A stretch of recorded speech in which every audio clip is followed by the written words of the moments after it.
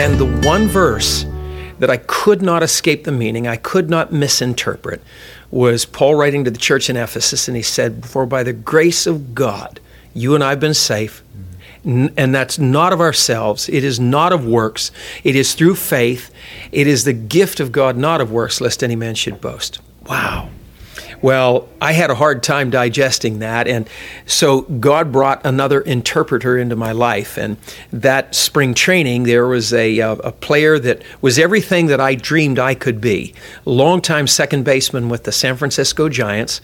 He was at the end of his career, had just been released by the San Francisco Giants, and he was just on fire for the Lord. And I looked right in Glenn's eyes. I'm very gregarious, and I said, "Glenn, it's a pleasure to meet you."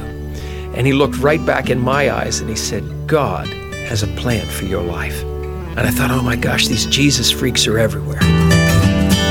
Welcome to Along the Way. I'm John Matarazzo, your host and fellow traveler. Thank you for joining me along my way as I try to become more like Jesus every day. I love talking with fascinating people and learning how God has met them along their way. For this Along the Way conversation, I have the privilege of talking with Tom McGough, who is one of the hosts of Real Life, which is the TV program that I produce for Cornerstone Television Network. Tom is one of the most purposeful men that I have ever known. He is the same on camera that he is off camera. The joy of the Lord really is his strength, and I am always impressed by his intentionality. If you want to be intentional with your life and know how you can have purpose for every pitch, then you'll really enjoy this conversation. I'll get to that in just a moment, but I want to make sure that you know that you can hear all of my episodes, even the ones that you might have missed, by visiting my website, alongtheway.media, or simply subscribing to Along the Way in your favorite podcast app. You can also find Along the Way on Facebook and Instagram. I've started an Along the Way email subscriber list. If you want to be notified of episodes and any other special announcements, please consider joining my email list. The link will be in my show notes. My social links and web address are in the show notes. I look forward to hearing from you. And now, here is my Along the Way conversation with Tom McGough. Tom McGough, thank you so much for joining me along the way, or actually allowing me to join along your way just a little bit. Thank you. My privilege. Absolutely. You're one of the hosts of the Real Life program. I get to work with you a couple days a week doing that, and you do a phenomenal job as a host, and it's a privilege and an honor to work with you. Thank you. But sometimes, most of the time you're doing the interview, and you're talking with the guests, and we don't get to hear your story so much. We'll get to hear little snippets here and there as the Lord leads, and you get the opportunity to kind of weave some of your story in there. But in this conversation, I want to hear about your story and just kind of how God has led you from childhood to a career in baseball to now working here at Cornerstone Television, and what God has been doing in your life. So, Tom McGough, tell me about your journey. Oh, what a blessing it is to have this opportunity to share. And for me, I have always had a consciousness of God. I grew up in a wonderful Christian home in Johnstown, Pennsylvania, a mom and a dad who truly poured their lives out into my brothers and to me. So as a little boy, and my brothers always set such a wonderful example.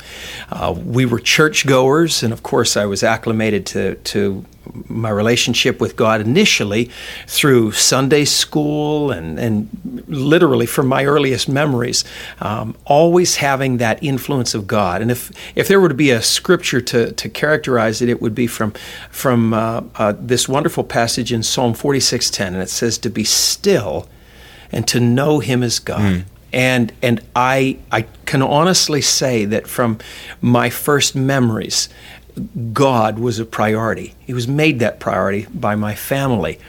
But as a little boy growing up, I had the dream of being a baseball player. And so God blessed me with an inordinate skill, a wonderful work ethic, and an attitude or a paradigm that I felt I was in control of my own destiny. So as a little boy growing up, in fact, I still go around to schools now, and I still speak, and I share what I call the metamorphosis of the rubber-coated baseball. Okay. And it is literally baseballs. We grew up across from a shopping center, and I would take these baseballs and just throw them incessantly off of the brick wall. And they were Wilson Indestructo baseballs, had this indestructible outer cover. Well, I have baseballs from the different stages of my development, and I take them into schools, and my message is always, if you dream it, and even little children can see the work that went into these baseballs. Right. Literally, the covers are worn off of them. So they were indestructible, but you destructed them. Right, exactly, exactly. And the interesting thing about it is that was my paradigm on life.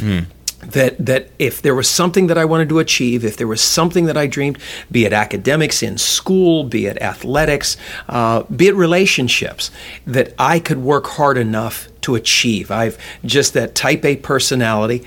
And that became a conflict when it was time to sort out my relationship with God. And interestingly enough, God blessed my time growing up, that I was focused, I was very, very disciplined, was drafted as a 17-year-old by the Cleveland Indians 3 days before I graduated from high school. And then the first few years, I was 19 years old, and in my third year of professional baseball, started that year, 1975, in San Antonio, Texas, and in Double-A. I had a no-hitter on Mother's Day, maybe the signature game of my career. Shortly thereafter, a couple of weeks after that, I got promoted to Triple-A, and then at the end of that season, when I was placed on Cleveland's roster, the big league roster, I was the youngest rostered player in the big leagues. Well, when I came home that off season, I was a big fish in a small sea, because I came back to Johnstown, stayed with my mom and dad, and everywhere that I would go, I would see people pointing, and I knew what they were talking about. This was the kid that had a triple-digit fastball. But again, everything of what I felt I had achieved, that I had worked for, that my dream came true, and I understood that God was a part of that God blessed my work ethic, that God blessed my hard work. But there was still that prideful side that I was taking credit for it. Well, in 1975, that off season, God was about to change my paradigm on life, because that was the off season that I met Lucy. Okay. And I saw in her something that I'd never seen really in anyone, certainly anyone my age, before. She had such a wonderful relationship with God. She's a PK, preacher's kid, and she just had such a love for God, but she didn't wear it on her sleeve. She wasn't showy about that relationship. There was just a humility there that, frankly, I could hardly understand. And at that same time, this is the mid-'70s, I was approached by a very active fellowship in Johnstown, young people from the Oakland United Methodist Church. Dick Burns was an evangelist and the pastor there, and he had everyone on fire for sharing the gospel. Let them see Jesus in you. And so these kids that I had gone to school with were now on fire for the Lord, kids that had really had challenges in their life, the kids that were the troublemakers in school and the low achievers in school, some of them, now all of a sudden had been taken off of drugs, taken off of alcohol, taken off of just deviant behavior because of their relationship with God. Wow. And so they had the audacity to come to the Pitt campus, and they had the audacity to invade that imaginary 3 feet of personal space that each of us have. And they would just ask questions like, do you know where you're going to spend eternity? Matter of fact, every time I'd be with my one friend, it seemed like we would run into these Jesus people, because I blamed him. I thought, I'm right with God, but man, they got a message for you. Well, little did I know that message was for me. And so all off season, 75 and then going into 76, the winter of 76, this whole off season, I would be approached by these people, and it just seemed like God was making a point in my life. When I went away that year to spring training, 1976, in February, when I went to a big league camp for spring training, and I'm thinking that it was with a Gideon Bible, but I began to read the Bible. I began to read the New Testament, started, of course, in Matthew, and I wanted to find out for myself, because I just absolutely couldn't reconcile in my mind that it was what these people, what these Jesus people, Jesus freaks, what they were saying, There had to be some component of working hard. There had to be some component of intentionality. There had to be some level of component to just a diligence and an obedience. Right. Because that's what you were growing up. That's what I was. And your success is based on yourself. Right. And so surely there had to be that component. It can't be all grace, can it? Well, when I read, it was unbelievable to me how spot on what these people were saying, how spot on that was, and that it was exactly what they said. And the one verse that I could not escape the meaning, I could not misinterpret, was Paul writing to the church in Ephesus, and he said, "For by the grace of God, you and I have been safe, and that's not of ourselves. It is not of works. It is through faith. It is the gift of God, not of works, lest any man should boast." Wow. Well, I had a hard time digesting that, and so God brought another interpreter into my life. And that spring training, there was a player that was everything that I dreamed I could be, a gentleman by the name of Glenn Redmond, and he was a longtime second baseman with the San Francisco Giants. He was at the end of his career, had just been released by the San Francisco Giants. He lived in Phoenix. As a matter of fact, was a member of Tommy Barnett's First Assembly in Phoenix. And he was just on fire for the Lord. And when Glenn and I first met, and a friend of ours introduced us and said, "Tom, Glenn, Glenn, Tom."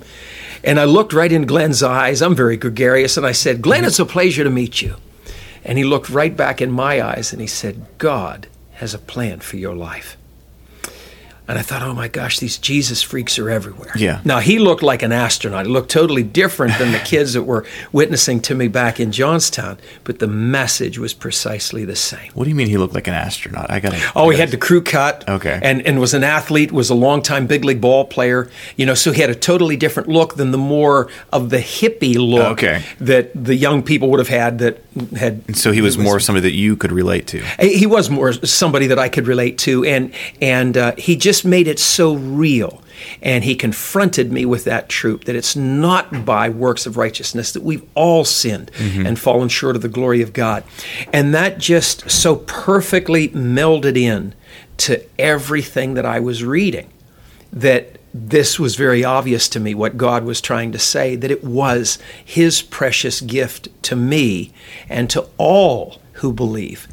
And so it really did a number on me. And in subsequent conversations in a hotel room, Glenn asked if I wanted to receive Jesus as my personal Savior. And I gave my heart to the Lord. And that would have been in the spring of 1976. And I have to tell you, it's amazing to me, the patience of God, how he's allowed me to sort that out all of these years. And I don't know that I would have ever imagined back then, but very much know now that back when I thought that God was blessing me with this baseball for my glory and for my satisfaction, little did I know that 43 years later, God would allow that to be my testimony, that God would still allow that to be a platform that I could go out as a former ball player to others that are in exactly the same situation that I am, that I can get their respect because I am a ball player, but my message of a victory is none that I ever won on the field of play. Do you ever keep in touch with Glenn? You know what? I lost contact and have never been able to reconnect with him. When Scotty, our younger son, when he was at Oregon, University of Oregon, their series against Arizona State took us to Tempe, which is the Phoenix area, and we literally went to church. At that church, at First Assembly, and I went to information, and I literally went around because I wondered how interesting if 30 plus years after the fact, 35 years after the fact, if Glenn would still be a member of that church. I wasn't able to connect. No one knew him by name or was familiar with him, but he was my angel. He was the one that God used to share that testimony with me. That's interesting. That's interesting. So God knew that you would have a hard time receiving this message of God's grace and his unmerited favor from the hippies. That's right. And so he took you through baseball to get to a place where you could have somebody that could minister to you. That's precisely really interesting. what he did. Yeah. So I do want to talk about baseball a little bit. So you mentioned that you could pitch a triple-digit this 100 fastball. mile an hour fastball. 100 mile an hour fastball. Could you tell me a little bit about your career and how long it lasted and how you felt like it was time to hang it up too? It was, for me, it was my single-minded focus as a boy growing up. And every day when I would go over to my field of dreams, which was the adjunct parking area of the PT in that shopping center, the Westwood Plaza, and the PT side was there. And every day that I would go over there, I was just affixed to this dream. Now, every one of my friends had that dream as well. Everybody wanted to be a Pittsburgh Pirate, and everybody wanted to be a big league ball player. But I knew that the more that I would work, there was a direct relationship with that and the success that I could expect out. Well, God blessed me with an uncanny ability. And I try to say this with as little pride as possible, but when we were doing the Sports Week program, just to give you an idea, a lot of the people that I would interview would be managers and coaches of the different teams, and they would have been players for my era.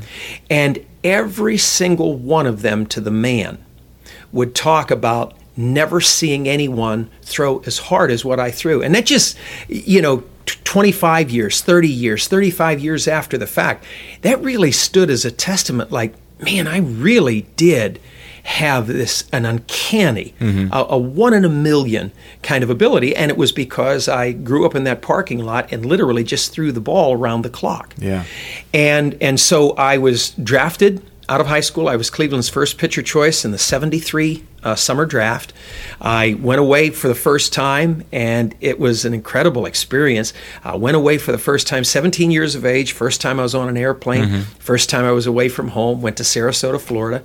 Then the next year, I played in High A in Reno, Nevada, and I was very gifted. I had an all-star season there and did extremely well. And then the next year, 75, is the year that I spoke of, I started off in Double A with a no-hitter, and then Triple A, and then at the end of the season put on the Major League roster.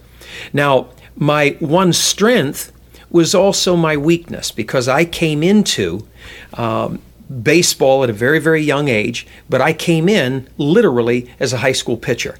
So within a few weeks, I went from pitching to high school kids in Johnstown to pitching to professional baseball players, and so that's that transition, it was a big transition. And at that time, the organizational philosophy for Cleveland, it was really to run inexpensively. Okay. The farm director at that time was a gifted administrator, and one of his big notes of accomplishment was the fact that he ran the organization, the entire minor league system, on a $100,000 budget. So the rookie league, the A, the Double A, and the Triple A team ran on a very, very lean budget. And what that meant specifically is we did not have, this is kind of hard to believe as I say this, but we did not have a designated pitching coach at each of those different levels. We did not have a designated hitting coach at each of those levels. Oh, wow. You'd have a traveling, you know how sometimes a small school district will have like a traveling art teacher or a traveling music teacher. In that context, we had a traveling pitching coach that you may see once in a season, maybe twice, and you'd have a traveling hitting coach that you'd see once, maybe twice in the season. Well, for me, as a 17-year-old, as an 18-year-old, as a 19-year-old, what I needed more than anything was to learn how to pitch. Because throwing a 100-mile-an-hour fastball without knowing how to pitch, that got me so far. Okay. Because I could just literally blow the ball by the rookie league hitters, the A hitters, the Double A hitters. But when you get into Triple A, when you get into the major leagues, the hitters are much more sophisticated, and when they're seeing that same speed, it doesn't matter what speed it is, they can eventually catch up to that fastball if you're not mixing speeds, if you're not moving the locations of the pitches, and really pitching the finesse aspects of pitching. And I got to a point where pitchers with much less physical ability were having far greater success because they were changing speeds and getting ahead of the hitters and getting the hitters to hit on pitchers counts, right. 0-2, 1-2, and that was an area of the game that I just didn't know, and so that really, I hit the wall. I hit that wall. And an interesting little footnote to all of this is 2 years after I was the youngest player in the major leagues, the youngest player in the major leagues in 1977 was Clint Hurdle. Oh, okay. And Clint Hurdle had the cover of Sports Illustrated, and I believe that the title of it was Baseball's Next Phenom. And I think much the same as what I was, a high school kid coming out with just an awesome amount of talent, but it has to be harnessed. It has to be focused. You have to learn the finesse aspects of hitting. And that's why he also was in the situation, probably never lived up to that promise. And that was really the case for me, is that I had an extraordinary amount of ability, but never got over that lip. Never got over the hump, if you will.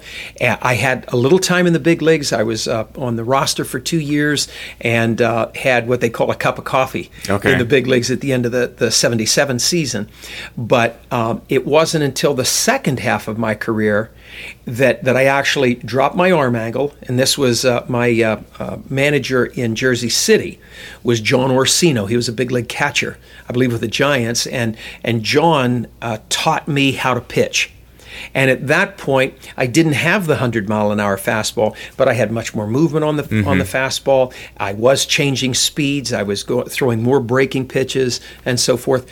And so you were learning how to pitch, not just learning hurl the ball. Learning how to pitch, not just throw, not just rear back and fire, play country hardball. Because it's not just a guy throwing to. It's not just a pitcher throwing to a catcher and hoping the batter doesn't hit it. Right. I mean, to the casual observer, that might be what you're thinking. Sure. But it really is like a chess match. Oh, it is. Because you're thinking, because the ball has to release from a certain place to get the batter to think it's doing something different. Exactly. So it's really a chess match between the pitcher and the catcher working against the batter. It most assuredly is. And I have to tell you, John, I literally threw the ball so hard that I could hear it coming out of my hand. Oh, wow. And that it would cut the air and that it would literally make a sound, an audible sound that I could hear.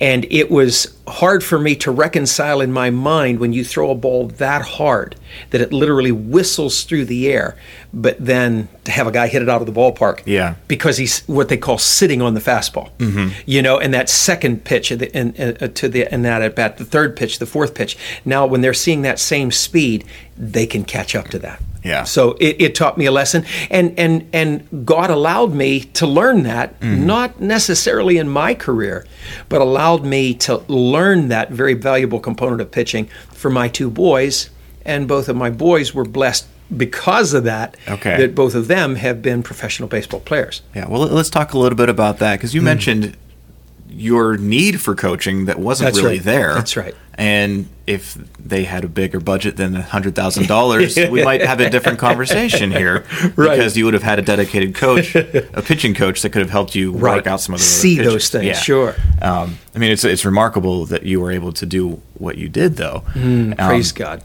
But I'm sure you had a different appreciation, or a much deeper appreciation for coaching. And you just mentioned about your two boys, Scotty and Eric. I've heard you talk about them many times. Sure. But let's talk about them, and because I know that they are your pride and joys, for sure. They are, and I am just most grateful to God for His blessing. And just last week, we had an opportunity to be together as a family. And we're spread out because Scotty played this past season. He had an all-star season. He's also a pitcher, right? He's also a pitcher. And after being in the big leagues with the Orioles, the Rockies, the Marlins, last year, he had actually re-signed in November with the Rockies. but shortly thereafter became a free agent and signed with the Rockies. But shortly thereafter, he had an opportunity, and his contract was bought out by the Occult Swallows from Tokyo, Japan, in the Nippon big leagues, the major leagues of Japan. And so baseball was huge in Japan. You oh told me, my goodness, it's just absolutely indescribable, because there aren't the diversions, if you will, of the NFL, the NBA, the NHL. It is the sport. And so Scotty and Lauren just had the most wonderful experience this year. Scotty was blessed to make the All-Star team. But the thing that I'm most proud is his growing relationship with God and the priority that he's making. We've had wonderful opportunity. They were home for the weekend, and we had a chance. I was speaking at AlongTheWay Christian Community on Saturday morning. Scotty had a chance to be there with me. We have our Sunday evening community outreach and at Sunday Light, and Scotty and Lauren were able to be there. And it's just to see his heart and to see his desire to obey God, to follow God, to be still and acknowledge God, just tickles my heart. And the occasion, the reason that we were all together was because Eric was graduating from basic training at Fort Jackson. And so we were all down in South Carolina last week, and just to see God's influence in his life, to see, and both of the boys have always loved the Lord and made that commitment to God early on in their life, but to see that relationship growing and flourishing, to just see the biggest desire that both of them have, and our daughters now as well, the biggest desire that they have is to use the platform that God has given them. I really see Scotty using the baseball platform to share the greatest victory that he has in his life. I really see Eric using the platform that he has now as a husband and a father to be able to share the victory of Jesus Christ. And the limited conversations that we had with Eric, and it was actually through Katie, his wife, during his 10 weeks of basic training, he was just so tickled that he would have an opportunity to share or witness with one of his fellow soldiers. Sure. So praise God for that, because the baseball, that'll come and go. I've experienced that in my life. But that relationship with God is eternal. That victory is forever. Yeah, absolutely. Talking about your relationship with God, I like hearing about the first time that you remember hearing God speak to you. Do you remember what that was and how it changed you?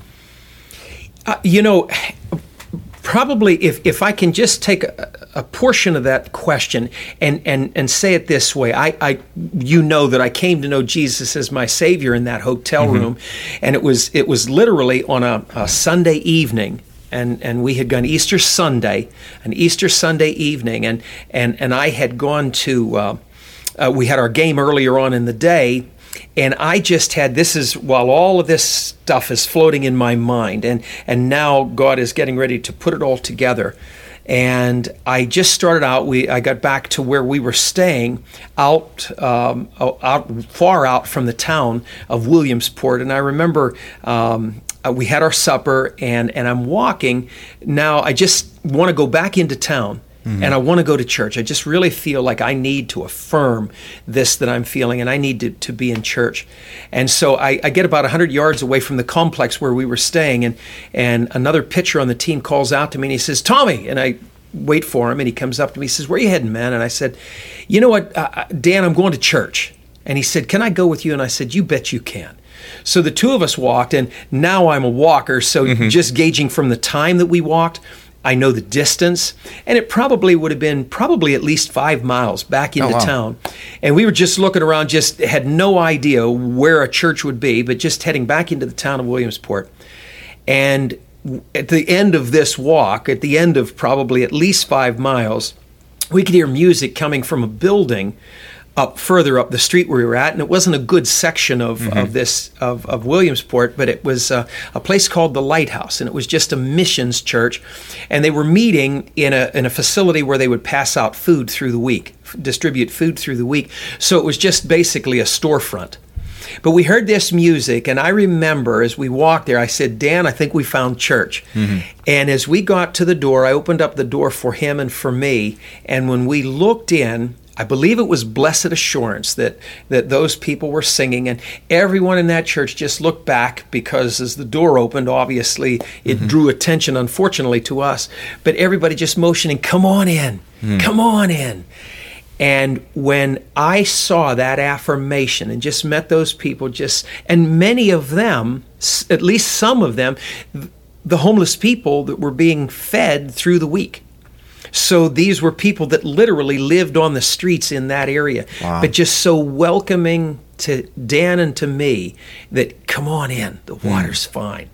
And I saw that, and that's when this idea of my relationship with God became real, that this wasn't an omnipotent God that was somehow in a holy of holies, but literally through Jesus Christ was... Now I had access to the Father, that I could literally speak to the Father, that I could be in God's presence. And that's when I knew it was real. And when Lucy and I got married, the second part of the answer to this question is when Lucy and I got married, that first Christmas, that would have been 1979, one of the gifts that I got from my Lucy's mom and dad were... a subscription to Moody Monthly. And I loved that magazine, and I believe it was in the very first magazine, so I believe it would have been in December of that year. And and I'll describe this for the listener, but this was a cartoon drawing that was in that edition of the Moody Monthly, and I was just so taken by this. This is when I felt God spoke to me. This is what your ministry is to be about.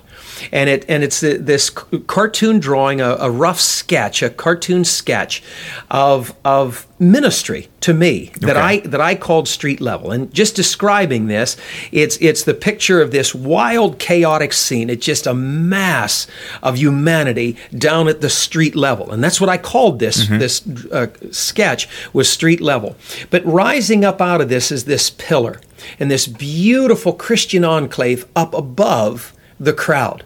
And up there, up in the clouds, if you will, it's fenced off, and it's just this beautiful. It's the whiter than snow holy laundry. Sure. It's the first separatist church, and we're all so proud of ourselves up there up in the clouds, and we're so proud, and we're looking down. And if you look at the fascia, it says things like John 3:16 and repent. But I looked at this painting then, and I've looked at it thousands of times over these last 40 years. There's not one of those people at the street level that's curious about what we're doing enough to be looking up. They're living their lives at the street level. Yeah. And if you look closely at the painting, there's one man that's in a parachute. And I prayed to God, and I really believe that God pointed to me and said, you're going to be one of those people. I'm going to take you from the church. I'm going to take you from religiousness. Yeah. And I'm going to put you down at the street level. And that to me was my calling to ministry, street level. To take it in a real way, one beggar telling another beggar where I found food. And that was the essence of my ministry, and not coincidentally, the first radio program and my entry into broadcast ministry was through a radio program at the old WPIT called Street Level. And that was the essence of the program. I had a little $35 Radio Shack tape recorder, and I would just go to where people were. We would do some of our interviews at the ballpark, and you'd hear the ambient sounds. Yeah. We would do concerts, and you would hear the other members of the band maybe tuning their instruments. But everywhere that we would go, I actually did an interview with Krista Handley's brother-in-law. Krista Handley also works at Cornerstone Television now. Yeah. And I did an interview with her brother-in-law, who was a missionary pilot to Bolivia, and we did it from up in an airplane. and it was amazing how you just felt like you were there. And people would often say that when we would go places that you could actually smell the peanuts and the popcorn in the background. That's great. But it was from that premise of going to the street level where people were ministering and telling their story in a way that would be real and relevant and meaningful, not necessarily religious. Yeah. So you just mentioned that that's kind of how you got into broadcasting. And now you work at a Christian television station. That's right. For how many years have you been here? 26. I'm in my 26th year here at Cornerstone. How did God bring you to Cornerstone Television? Oh, that's a very good question, John. I after baseball, my first real job was in the corporate world. And like everything else that God allowed me to be a part of in my life, I had success.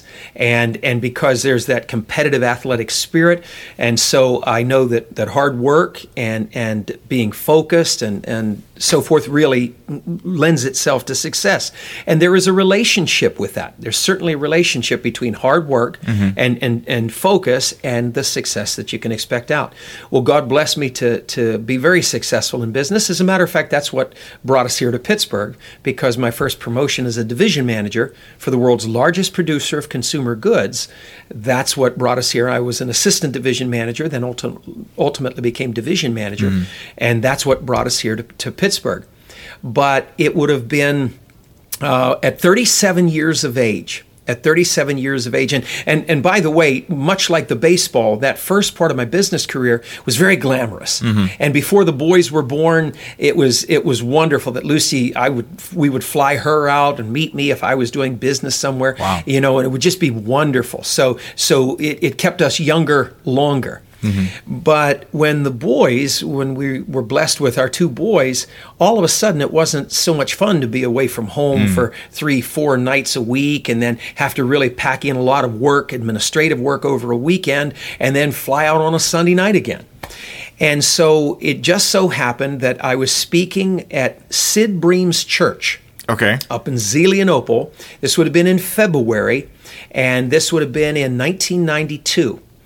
37 years of age, and I came out of that church with just the warmest feeling that I'd ever had in my life. Here again, God was speaking to me, and I said to Lucy when we came out of this wonderful event, and it was just the anointing of God was there, and His Spirit was just so conspicuous.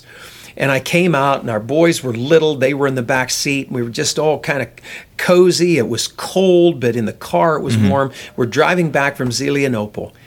And I just said to Lucy, that's how I want to live my life. I'm just not enjoying the corporate dog-eat-dog like I used to. And praise be to God, on Monday, it was President's Day, and we were off work that day. And so on Saturday, coming back from Zelienople, when I said that to Lucy suggested I do something that I'd never done in my life. She said, honey, why don't we get a paper, get the Sunday paper on Saturday night back then. And we stopped at a local supermarket, got a paper, and Lucy said, let's look. I'd never looked at the classified ads, for a position. But I looked, and they were advertising a position for account executive, an entry-level position for sales at WPIT. Well, I was a division sales manager. Right, that was the big Christian radio station, had gone on the air in 1947 and was a real standard bearer, had really begun. A lot of the big-named radio ministries, they began thanks to Michael Komachak, who was an engineer in 47, but was the general manager. And so when I saw this in the paper, when we got back home on that Saturday evening, I saw this, and I knew that this was going to be my job. And so I went on Monday to interview for the job, and Debbie Oskin, who also worked for a time here at Cornerstone. It's amazing how God brings these people back into your life. But I interviewed with Debbie, and her only question was, why would somebody that's a corporate executive want to go back to basically an entry-level position? And I told her that my heart was in ministry and that the experience that I had just that Saturday evening, and I really felt God was calling me into a broadcast ministry. And I had the position, and God just blessed me with that. Simultaneous to that, I had opportunity. Ed Helmstetter and Martha, who's the traffic manager here at Cornerstone, her husband Ed was the maintenance manager at that time, and he had heard me speak at their church, Kephart United Methodist, and so he told Russ and Norma, you want to have this guy speak, and so I had my first time here at Cornerstone. and learned a little bit about Cornerstone. And so that interested me in Cornerstone. And praise be to God, it interested some of the leadership here in my being a part of the team. And so after less than a year at WPIT, our station was taken over by another entity. Okay. But God used that as the catalyst to draw me here to WPIT. And there was one little interim step. You mean out here to Cornerstone? Up here to Cornerstone. And there was one little interim step. We were bought out and taken over, and our entity converted into a country western. But at that time, I just still had this passion for this radio program. We were blessed financially. Lucy and I were blessed financially, so there wasn't an immediate need for that. Sure. But the ministry, we just didn't want to see this radio program. We didn't want to see it lapse. We didn't want to see it die. And so I went to another radio station, and WAVL, Apollo Vandergrift Leechburg, and met with Bob Dane, and who was the general manager at that time. And I spoke to him about if he would be interested in having this program. And he said that he was familiar with it, and he said he liked it, and he said, you're not going to believe this, but he said Luis Palau has a 15-minute program, and he said, we just got notification that they're not going to be sending us the program any longer. And he said, I would love to put your program into that slot. Well, praise God, that was my start at this new station. When I got home, I was all excited, and shortly after I'd gotten home, Bob gives me a call back, and he said, have you given any thought to where you're going to work now that WPIT has changed hands? And I said, I haven't. And he said, would you come out? He said, I'd like to introduce you to the family. He said, we may have an opportunity here for you. And so I worked that summer at WAVL, making $5 an hour.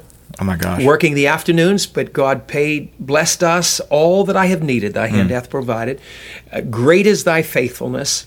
And literally, discretionary money was a little tight over that summer. But I remember I used to collect change through the week. And on Friday, when Lucy would come out to pick me up, we would pass a little shopping center, and it had two little dollar stores within that same shopping center. And I used to let the boys buy plastic football helmets. This was a big treat for them. Plastic football helmets out of a machine, because they were 25 cents, and I'd be the big spender. When I started here at Cornerstone, they blessed me to be able to continue this program with interviews that I was doing here, and we would edit them and produce them right here. And what I would do is I would mail out to now big syndication for this radio program, and God would bless me because I would take this one program to WAVL, and I would always hand deliver that on Saturday. The reason that I would hand deliver that is because I wanted to give testimony to the boys that when we would take that take that out to the radio station in Apollo, we would pass that little shopping center, and I would just remind them, almost like the rocks at the altar in Gilgal, that our God is faithful. I could have sent that in the mail, but I wanted every week to just remind them that God provided, because when we would stop at those stores now with the money to buy more than 25-cent helmets, it was just a way of my saying, never, ever forget that all that we need, God provides for us. Yeah. So it was just a testament each Saturday that I would do that. And what was interesting is I did the street-level radio program until we started the Sports Week program, which was a television program, but we found out that we could actually do the audio version of that it translated very well to radio. So all of these stations that we had a relationship with, they were thrilled to be able to get the Sports Week programs. And so God knows what he's doing. And I guess if there's a point to this, as you're listening to this, it's, when you question, like, well, God, why do you have me do this? Or God, why do you have me do that? My life is literally a testimony of a patchwork of things that seem unrelated. Why would you have me in business to move us here to Pittsburgh? Why would you have me do this? Why would you have me with that particular company? Because it perfected the ability to speak and to lead. Why would you have me do this? Why would you have me do that? Why would you allow this to happen? Every single thing in that earlier part of my life was all a part of a patchwork that came together to make the mosaic now, that I look back and can say, look what the Lord has done. Thank you, God. And that's really, you just kind of summed up what this podcast is all about. Looking for those along the way moments, because, in the Emmaus Road story, the disciples were walking with Jesus, right. But they didn't realize that Jesus was right there this whole time until he reveals that it's him, and then he disappears. And they say, weren't our hearts burning? Weren't our hearts burning along the way as he was revealing the scriptures to us? And Tom, it seems like you've been very intentional to see those moments, or at least since looking back. But what advice would you give me about seeing those moments in my life now, moving forward? Be still and acknowledge him as God. That verse is something that I prayed over my son, our older son, Eric, before he was born. When Lucy was pregnant with Eric, I believe is when I started praying that over our family. And I would pray in the morning. It would be the first thing that we would pray in the morning. It would be the last thing that we would pray at night. And then all the while that the boys were growing up in our home. And we still pray that to this day. Be still and know that I am God. And the reason that is so significant, John, is because I said early on that I'm a type A personality. So I like to Exactly. and I have everything laid out. I have my ducks on the pond, and I like to be intentional, and I like to have a plan, and I like to be the first one there. I like to be the best prepared, and so forth. But that can conflict with God's plan for our life. Yeah. I used to say, when God would speak to me and I would hear him, I used to say, boy, honey, I would say to Lucy, boy, honey, did God speak to me today? God's always speaking to us. What I say now to Lucy, honey, I shut up long enough to be able to hear what God was saying. Yeah. God is always ready to give us advice. God is always ready to give us direction. God is always prepared continually to give us that anointing. But we have to be still and acknowledge him as God. We've got to be quiet so that we can hear. Yeah. Tom, one of the things that I really, really respect about you is your intentionality. And actually another thing is it almost like a childlike faith. You just have this more of a wonder of God. You're always amazed about that, and you're just the way that you talk about the Lord. Thank you. But I want to talk about your intentionality for a little bit, because that is something that I appreciate so much. Because you're intentionally leaving space to hear God. You intentionally raised your boys to fear the Lord. You intentionally hand-delivered that tape when you could have just easily sent it out like you did all the other ones. And you intentionally, used a quarter to get those helmets for your boys. There were so many intentional things that you did. Talk to me about that intentionality. What is the purpose of that, I guess? That's a really good question, John. And I think that God uses us whomever we are. A variation of that would be some people are leaders, some people are followers. I make a point to everyone that they're both okay. You don't have to be a leader to be anointed in God's eyes. God takes us where we're at. I believe that for me, that intentionality was just a part of my nature. That's how I was raised. My mom and dad raised me with that intentionality, that you have a purpose for every pitch. That's the axiom that I used to share with the boys as just a simple way of teaching them the game of baseball. When you go to a Little League game, and especially when it's the real little players, you'll see them and they'll be daydreaming and they're looking up in the sky. And they're catching butterflies out in the outfield. Oh, my goodness. Well, I would always try to teach my boys that you will have a competitive edge if you have a purpose for every pitch. And literally, from the time they were little boys, they had that advantage of being able to have a purpose for every pitch. That translates no matter what your personality is. Some people by nature just don't have a lot of intentionality. That's okay. That's okay. Some people by nature don't have a lot of leadership skills naturally. Maybe didn't grow up with that being a skill. That's okay. We can be intentional in the Lord. And it's not a matter of what I'm doing. It's not a matter of my intentionality as much as it is allowing God's purpose, allowing God's intentionality. See the difference? Yeah. And God has really put this to work with me in that verse, Ephesians 2:8-9, that was clearly my salvation verse, clearly how I was saved through faith, and that not of myself. It is the gift of God, not of works, lest any man should boast. Now, all these years later, I see that it is what sustains me as well, and actually has taken away some of my personal intentionality. Okay. And has been replaced by allowing God's intentionality in my life. There's a big difference. 30 years ago, I was very intentional, and it was all about me. Yeah. It was my to-do list. It was my planner and my laying out my to-do list for the day. Now, my intentionality is acquiesced to God's purpose in my life. Well, you just mentioned something about 30 years ago. One of the questions I loved asking is if you could go back to the past and visit yourself along your timeline and give a younger version of Tom McGough a piece of advice, and what's going on in that situation? Set the scene for me, and then what advice would you give yourself?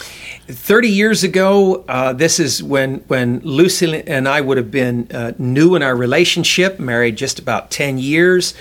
We would have had 2 little boys at that time. And like most young families, more things to do than the time to do them. And you sometimes, and this is unfortunately a lot of people in ministry face burnout, and it's because we don't abide by the principle that God demonstrated at creation, meaning that you work for the 6 days and you rest on the Sabbath, that you rest on that 7th day. We've lost that. And now Sundays for us are our Sabbath, are the busiest days of the week. Right. And so if I were to go back to that time in my life, I think if I were to give myself advice, it would be that Psalm 46:10. Be still, be more intentional about designating that time for God. Yeah. I think God blessed us to be aware of that at that time, and I think that we were always very conscious of that, and obviously church was a big priority, and Sundays were always set aside. Even in the training of the boys, we would have their training coded as an A day being a strain day, a B day being a stretch and more of a relaxation day, and a C day being a rest day. And typically, their pattern for training for baseball or basketball, whatever it was that they were training, would be like a Monday, Wednesday, Friday would be the A day. Then the Tuesday, Thursday, Saturday would be the stretch day and relaxation day. And then Sunday would be the rest day, where you did nothing. Where we had to focus on God. Because see, I grew up in that time when on a Sunday you went to church. Right. On a Sunday, stores weren't open, maybe a drugstore, but nothing else was open. Supermarkets and things like that weren't open. So it was much more conspicuous in the culture of that day than it would be now. So if I were to go back 30 years and there would be something that I teach, and I can say, this is what I pray to God we can demonstrate for our sons, and then from them, I have a real passion for sharing with young families, to mentoring. And in my roles as a pastor, I have a real heart for these young families that are now where we were then. And I am able to share this. So it's not a hypothetical thing, sharing it with me, but I can share it with them from my experience. Yeah. Make sure that you take time to spend with God, that you acknowledge who God is, that you literally be still and not just know Him as God, but that becomes the base word, to acknowledge Him by what we think and what we say and what we do. Yeah. So let's go back a little bit further. I don't normally ask a secondary follow-up, going back a little bit further, but if you could speak to maybe the young Tom who's throwing these indestructible baseballs and destructing them. Yes. What advice would you give young Tom there? Oh, also a really good question, John. And again, what I taught my boys Yeah. Very intentional about my boys. Lucy and I were just talking last night, humbly receiving this. Lucy and I, we did our walk last evening, and this is our prayer time.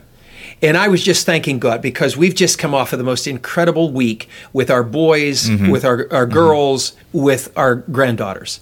And just so thankful to God for that time. And I was just saying to them, we were both saying about how the humility that Eric and Scotty have, how humbly they embrace the blessings of God, and they could not be more blessed. Their families could just not be in more of a season of blessing than what it is, and we're just so grateful to that. We acknowledge God, and I was saying to Lucy, I said that I'm just so grateful for that, and we were talking about humility and about how important that is. And Lucy just said the sweetest thing. She said, honey, you taught that to the boys. And probably because it was such a weak point with me, because pride and being self-centered and feeling as though I was in control, ignorantly feeling as though I controlled my own destiny. I was ignorant to the truth that indeed my life is in God's hands, but I ignorantly thought that I controlled my own destiny. But Lucy made such a sweet point to say, but you never translated that way to the boys. You always emphasized humility to the boys. You always emphasized the teamwork. So praise be to God. What I would say to myself back then, I wish I would have learned this lesson of humility. I wish I would have learned this lesson of trusting in God with all your heart and not leaning on your own understanding, and in all of your ways acknowledging Him, from Proverbs 3, 5, and 6. That I would have learned that earlier. But praise God, God has been patient all these years with me. And so I feel I need to be patient with myself. Yeah. So I look back in a positive way. At least I learned it. Right. Sometimes it's, the journey. Later rather than sooner, yeah. But I learned it. Yeah. Tom, I'm guessing that Psalms 46:10, be still and know that I am God. Would that be something that you would consider a life verse? Oh, most definitely. Yeah. Most definitely that would be one of my life verses, because that says a lot. And there are other verses that I feel that I see now differently. This is interesting, John, but God, these last 4 or 5 years, has put things into my life that He had in my life 30 years ago. And it's interesting. All of the different things, our community outreach, being on the air, and just everything. Yeah. God is bringing them back. And I don't have a question in my mind that God is saying, did you learn your lesson from the first time I had you going through? The first time you were doing these things, there was a little bit too much self. Well, actually, in all honesty, there was a lot too much self. Yeah. You were too concerned about, this or that or the other thing. You weren't concerned about sharing the gospel and allowing me to be the power in that, allowing Almighty God to be the power in that. We have this excellency in the earthen vessels, that the excellency of the power is of God and not of us. Yeah. So God is very graciously bringing back things that He had in our life 30 years ago, 20 years ago, 10 years ago, bringing them back in our life. But this time, with an altogether different attitude. So one of those paradigm shifts is this dependence upon God, and another one, and this is not to say that we don't have an accountability. This is kind of the flip side of that coin, is that we have an accountability. Everything that we have is by the grace of God, not of works, lest any man should boast. That verse that God used to save me is now a life verse that God uses to sustain me. So when we're just so grateful to God last week, and we just see His blessing of our children, He sees His blessing of our family, we see His blessing in every aspect of ministry that He's allowing us to be in. That too is the gift of God, not of works, lest any man should boast. None of that was because, I did this, or I did that, or I made this call, or I worked this, or I worked hard. That too is the gift of God, not of works. Every breath that I take is the gift of God, not of works, lest any man should boast. That's good. That's very good. Tom, what resources do you use to feed your life now? I mean, books or podcasts or how are you investing in your life now? And then what would you recommend for me out of that? Ministry. The opportunities that God is giving me to minister, and to minister with Lucy. We have this evening, we have a King's Kids. And so we work together, and I guess it wouldn't surprise you, Lucy would tell you I'm like one of the kids. Exactly, yeah. You still watch cartoons on Saturday mornings. Absolutely. That hasn't cereal, changed. Yeah. But literally, in these aspects of ministry, it's allowing the Holy Spirit to prepare for each of those aspects of ministry. Every message that I give, it's at least that week of preparation. And every night when I think of that scripture and I research that scripture and hear context to that, and that is probably the biggest component of preparation that I'm doing, because the messages that God will allow me to share on the Sunday evening are really my life through that week. It's what's God speaking to me. It's that fresh word that God is speaking to me that week.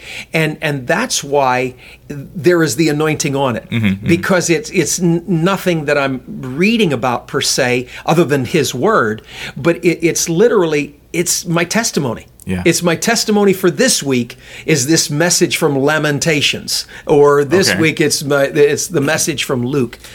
So for me, it's that preparation where I literally get into the presence of God. And the computer is a wonderful source, because now we have access to when I know that God is speaking to me, and maybe the sub points of a message are this, and this. I can go to the computer, literally do a search. What are the best Bible verses as it relates to determination, as it best relates to obedience, whatever those points are. And then I'm able to be taught and just really see firsthand these different words and different passages of Scripture.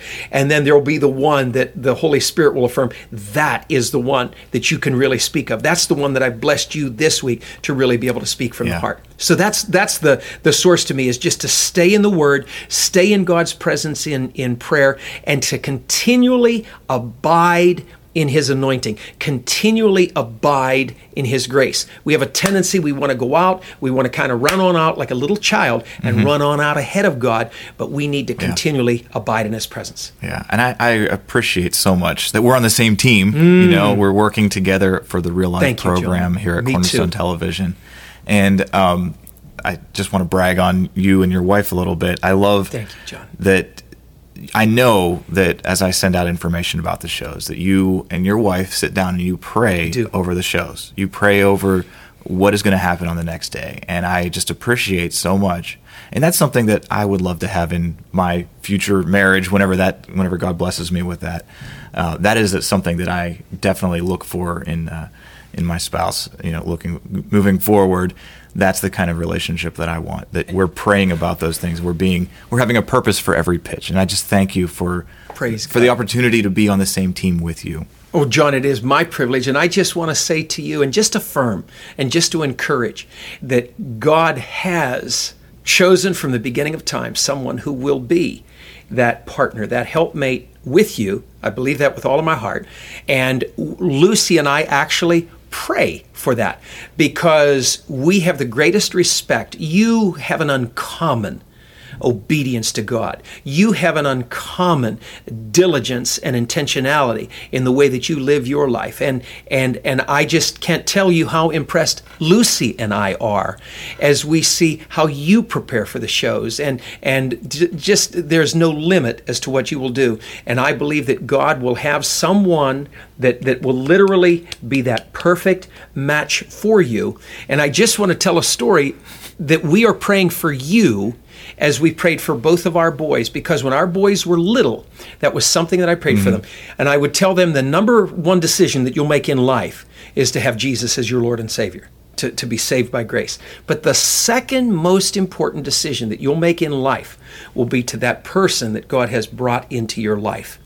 And I used to carry a $2 bill folded over by the picture on either side of my wallet, on one side and the other side, the two boys, and I would have a $2 bill. And as I would see that $2 bill, it stood for a lot of different things. How two will become one, how we are second, that we can only be second, that God will always be number one in our life. And so that was just kind of symbolic for me. And when both of our boys got married, I took the $2 bill from my wallet and I gave it to their new wife. And just told them that you are together in part because we have prayed to God from the time our boys were little that they would find that perfect person. The two will become one. And so we're believing and we know that God has two to become one in your life as well. Amen. I receive that. Well, Tom, that's just another demonstration of you having a purpose for every pitch. Thank you, God. Thank you, God. Thank you so much for joining me along the way. Thank you, and praise be to God. If you spend any amount of time with Tom McGough, you will feel inspired to be the best version of yourself and to invest in others as well. I appreciate that even years after his last professional pitch, he is still intentional about using that platform for the kingdom of God. And he can still wear his Cleveland Indians uniform. I've seen him in it recently. He's very intentional about his health and fitness too. It's apparent that he would have seriously benefited from a dedicated pitching coach while he was in the minor leagues, but that lack in his professional life didn't make him bitter, but rather he turned it into a benefit for his sons because he went the extra mile for them. I've never heard Tom complain about only getting a cup of coffee in the big leagues. He is very grateful for that opportunity that has let him have a platform of a pro ball player, which he always uses for Christ. I love how God used another ball player to reach Tom about having a real relationship with the Lord, not just a religious understanding of God. The Apostle Paul wrote in his first letter to the Corinthians that he became all things to all people, so that by all possible means he may save some.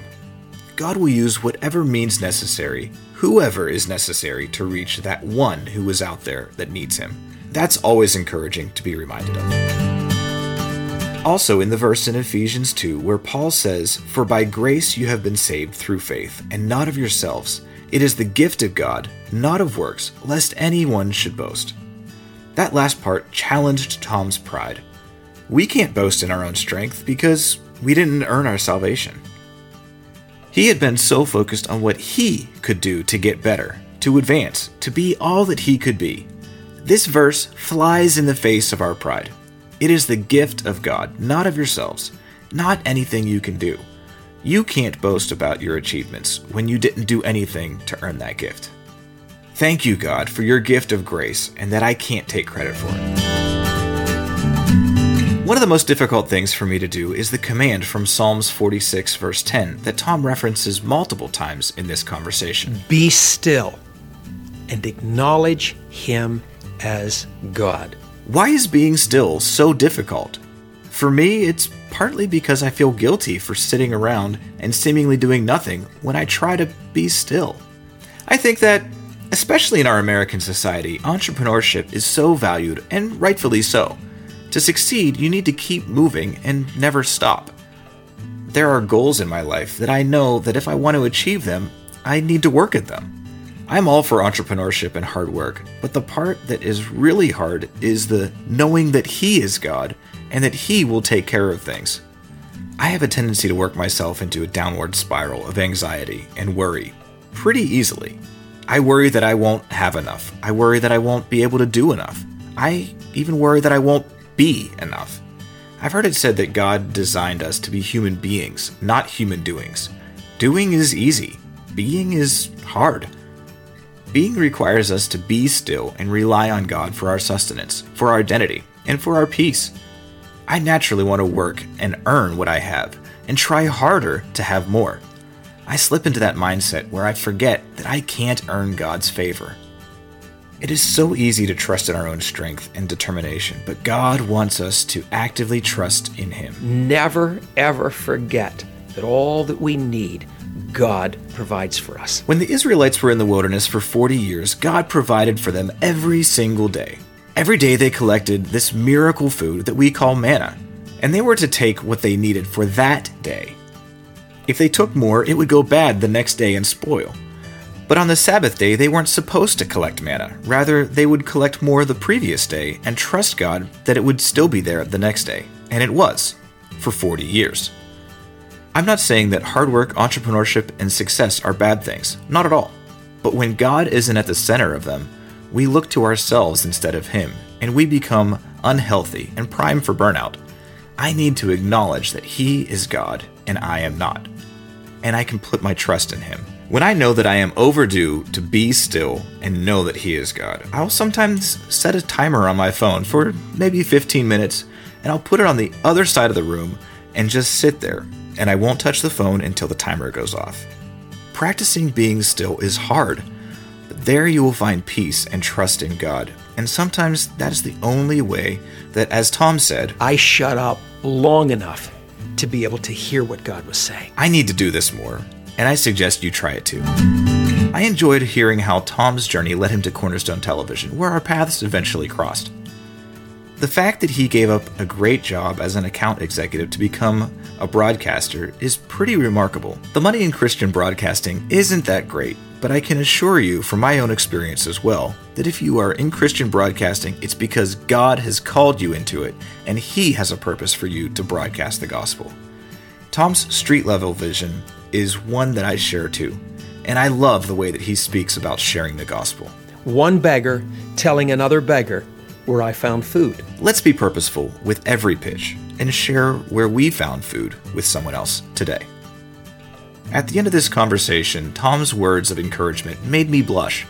I thought about editing that part out because I don't always like to share vulnerable moments with the public, but I'm intentionally leaving it in because even though Tom is speaking to me, I feel that it is always good to be reminded of God's promises and that other people really do care about you achieving God's plan for your lives, as we do our best to be still and rest in understanding that He is God and He really does have a wonderful plan for your life. Thank you for listening to Along the Way. If you've enjoyed joining me along my way, please share this episode with a friend who you think will be encouraged by this podcast.